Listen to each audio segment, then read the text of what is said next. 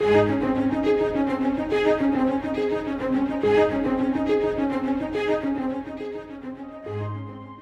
all would like to think that we know where we are going and how to get there.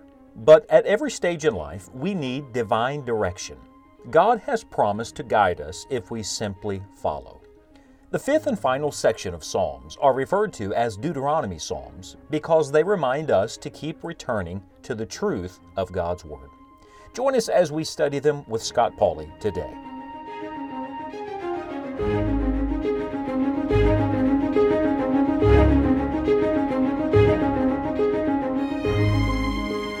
What an amazing journey we've been making through the Psalms, and we've come now in our study to the fifth and final section of the Psalms, which begins with Psalm 107 and concludes with Psalm 150. Now, this particular book of Psalms is referred to as the Deuteronomy Psalms.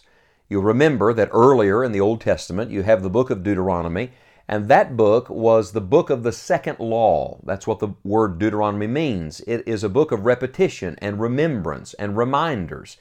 It was the time when God gave the law to the children of Israel the second time in preparation for them going into the Promised Land. So it's a return, if you will, to first principles. It's God saying to His people, let's get you where you're supposed to be so that you can move forward. Well, when you come to Psalm 107, you begin this Deuteronomy Psalm section that is also the emphasis. It is a portion of the book of Psalms which takes us back to the first principles, if you will. It is literally a return to the truth of God's Word. That's why you find Psalm 119, the great psalm of the Bible, the psalm of the Scriptures, in this particular section. And the first psalm in the section, Psalm 107, where we are today, is a historical psalm, and it is an amazing psalm. It is believed that Psalm 107 was written on the return from the captivity. So think about it. Here's another generation of God's people who are needing to push the reset button. Another generation returning, another generation needing to remember. And so what does God do? God goes back and recaps certain truths for them. He reminds them of certain things.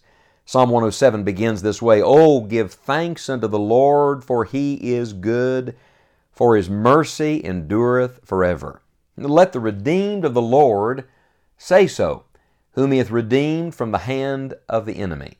And then he begins in verse 3, all the way down through verse number 43, to recap, to review, if you will, all of the occasions, or at least many of the occasions, where God's people were in dire straits, where they had failed and were living with the consequences of their disobedience, but they cried out to God, and God shows them His goodness and mercy yet again. It is a psalm of praise to our great God. It's a testimony song. Now, when we left off in the Psalms, we left off with Psalm 106. Listen to Psalm 106, the beginning of it. "Praise ye the Lord, O give thanks unto the Lord, for He is good, for His mercy endureth forever." Now listen to how Psalm 107 begins. "O give thanks unto the Lord, for He is good, for His mercy endureth forever." Every generation must learn to give God thanks. Every generation must learn to give Him praise, and every generation must be reminded again and again of the goodness and mercy of our great God. Now for sure, Psalm 107 is Israel's story. As you read Psalm 107, there's a great deal of history of the nation of Israel, but I want to go a step further and say that Psalm 107 is my story. And if you're a follower of the Lord Jesus Christ, it is your story. It has this famous expression, "Let the redeemed of the Lord say so." One of the first things that people say to me when I talk to them about witnessing, sharing their faith, giving a testimony, they say, "Well, I just don't know what to say." Well, Psalm 107 tells you what to say. What will we say? Let me give you a few things that we can say. First of all, we can say that our God is good and our God is merciful. That's how the psalm begins. That might be a good place for us to begin, to talk about the goodness of God. And we're living in a world filled with evil. We're living in a world of sinners, surrounded by other sinners, and living on an earth that is cursed by sin. So there's a lot of bad around us. There's no doubt about that. If you watch the news, you're going to hear a lot of negative things. But never allow the badness around you to rob you of the goodness of God. Get your head up, get your eyes on the Lord, and remember God is good. The first thing Satan always wants us to question is the goodness of God. And if you don't believe me, ask Eve. It always leads to disastrous consequences. So remember who God is. He is good, and He's not only good, that's His nature, that's His essence. Praise His holy name. He is also merciful. Isn't it wonderful that a God so good would be merciful to those who are so bad? This is the miracle of mercy. This is the gift of grace, that a God who is so high and holy would love us who are so low and brought so low because of our sin. That's really the story of Psalm 107. So if you want to know what to say, don't start with you, start with God. Don't talk about things, talk about a person, talk about our good and merciful God. And then a second thing that you can say is you can say you've been redeemed. Let the redeemed of the Lord say so, whom He hath redeemed from the hand of the enemy. Have you been saved? I mean by that, have you been born again of the Holy Spirit? Have you by faith repented of your sin and received the Lord Jesus Christ as your personal Savior? If you have, then you're redeemed. You're one of God's redeemed people. And redeemed people ought to say so. Everybody else is saying so. Why aren't God's people saying so? Every cult group and every cause, every cultural person that wants to try to make a name for themselves, they're all speaking. So where are God's people? Where are the redeemed ones? Where are those who can say, I know the good and merciful God personally because He has changed my heart. He's changed my life and He's changed my eternal destiny. What shall we say? Well, let's say first that God is good and merciful. Let's say second that He has redeemed us. Now, here's a third thing that you can say. It's repeated all through Psalm 107. In verse 6, then they cried unto the Lord in their trouble, and He delivered them out of their distresses. Verse 13, then they cried unto the Lord in their trouble, and He saved them out of their distresses. Verse 19, then they cry unto the Lord in their trouble, and He saveth them out of their distresses. Verse 28, then they cry unto the Lord in their trouble, and He bringeth them out of their distresses. Are you getting the picture? Repeatedly in this beautiful psalm, God reminds His people that when they pray, He hears. And when they ask, He answers.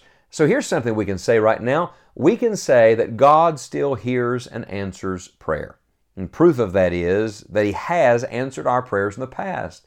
Go back and review, remember all of the goodness and mercy of God in answering your prayers. Remind yourself of that, remind your family of that, and tell others that no matter how out of control things may get here, our God is still in perfect control.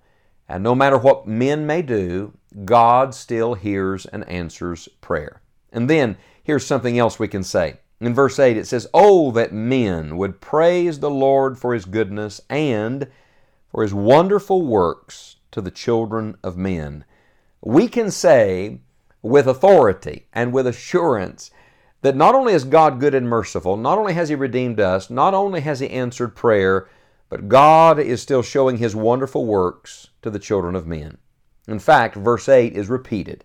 In verse 15, oh, that men would praise the Lord for His goodness and for His wonderful works to the children of men. In verse 21, oh, that men would praise the Lord for His goodness and for His wonderful works to the children of men.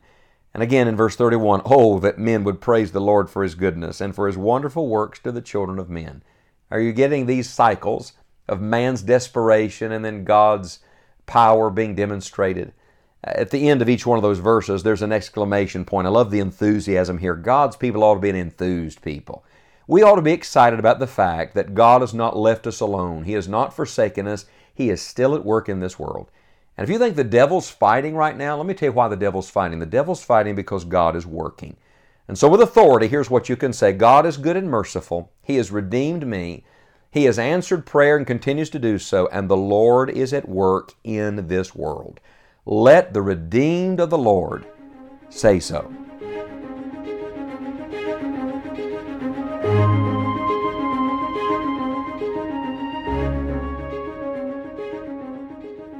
If you have been helped by today's Bible study, we would love to hear from you.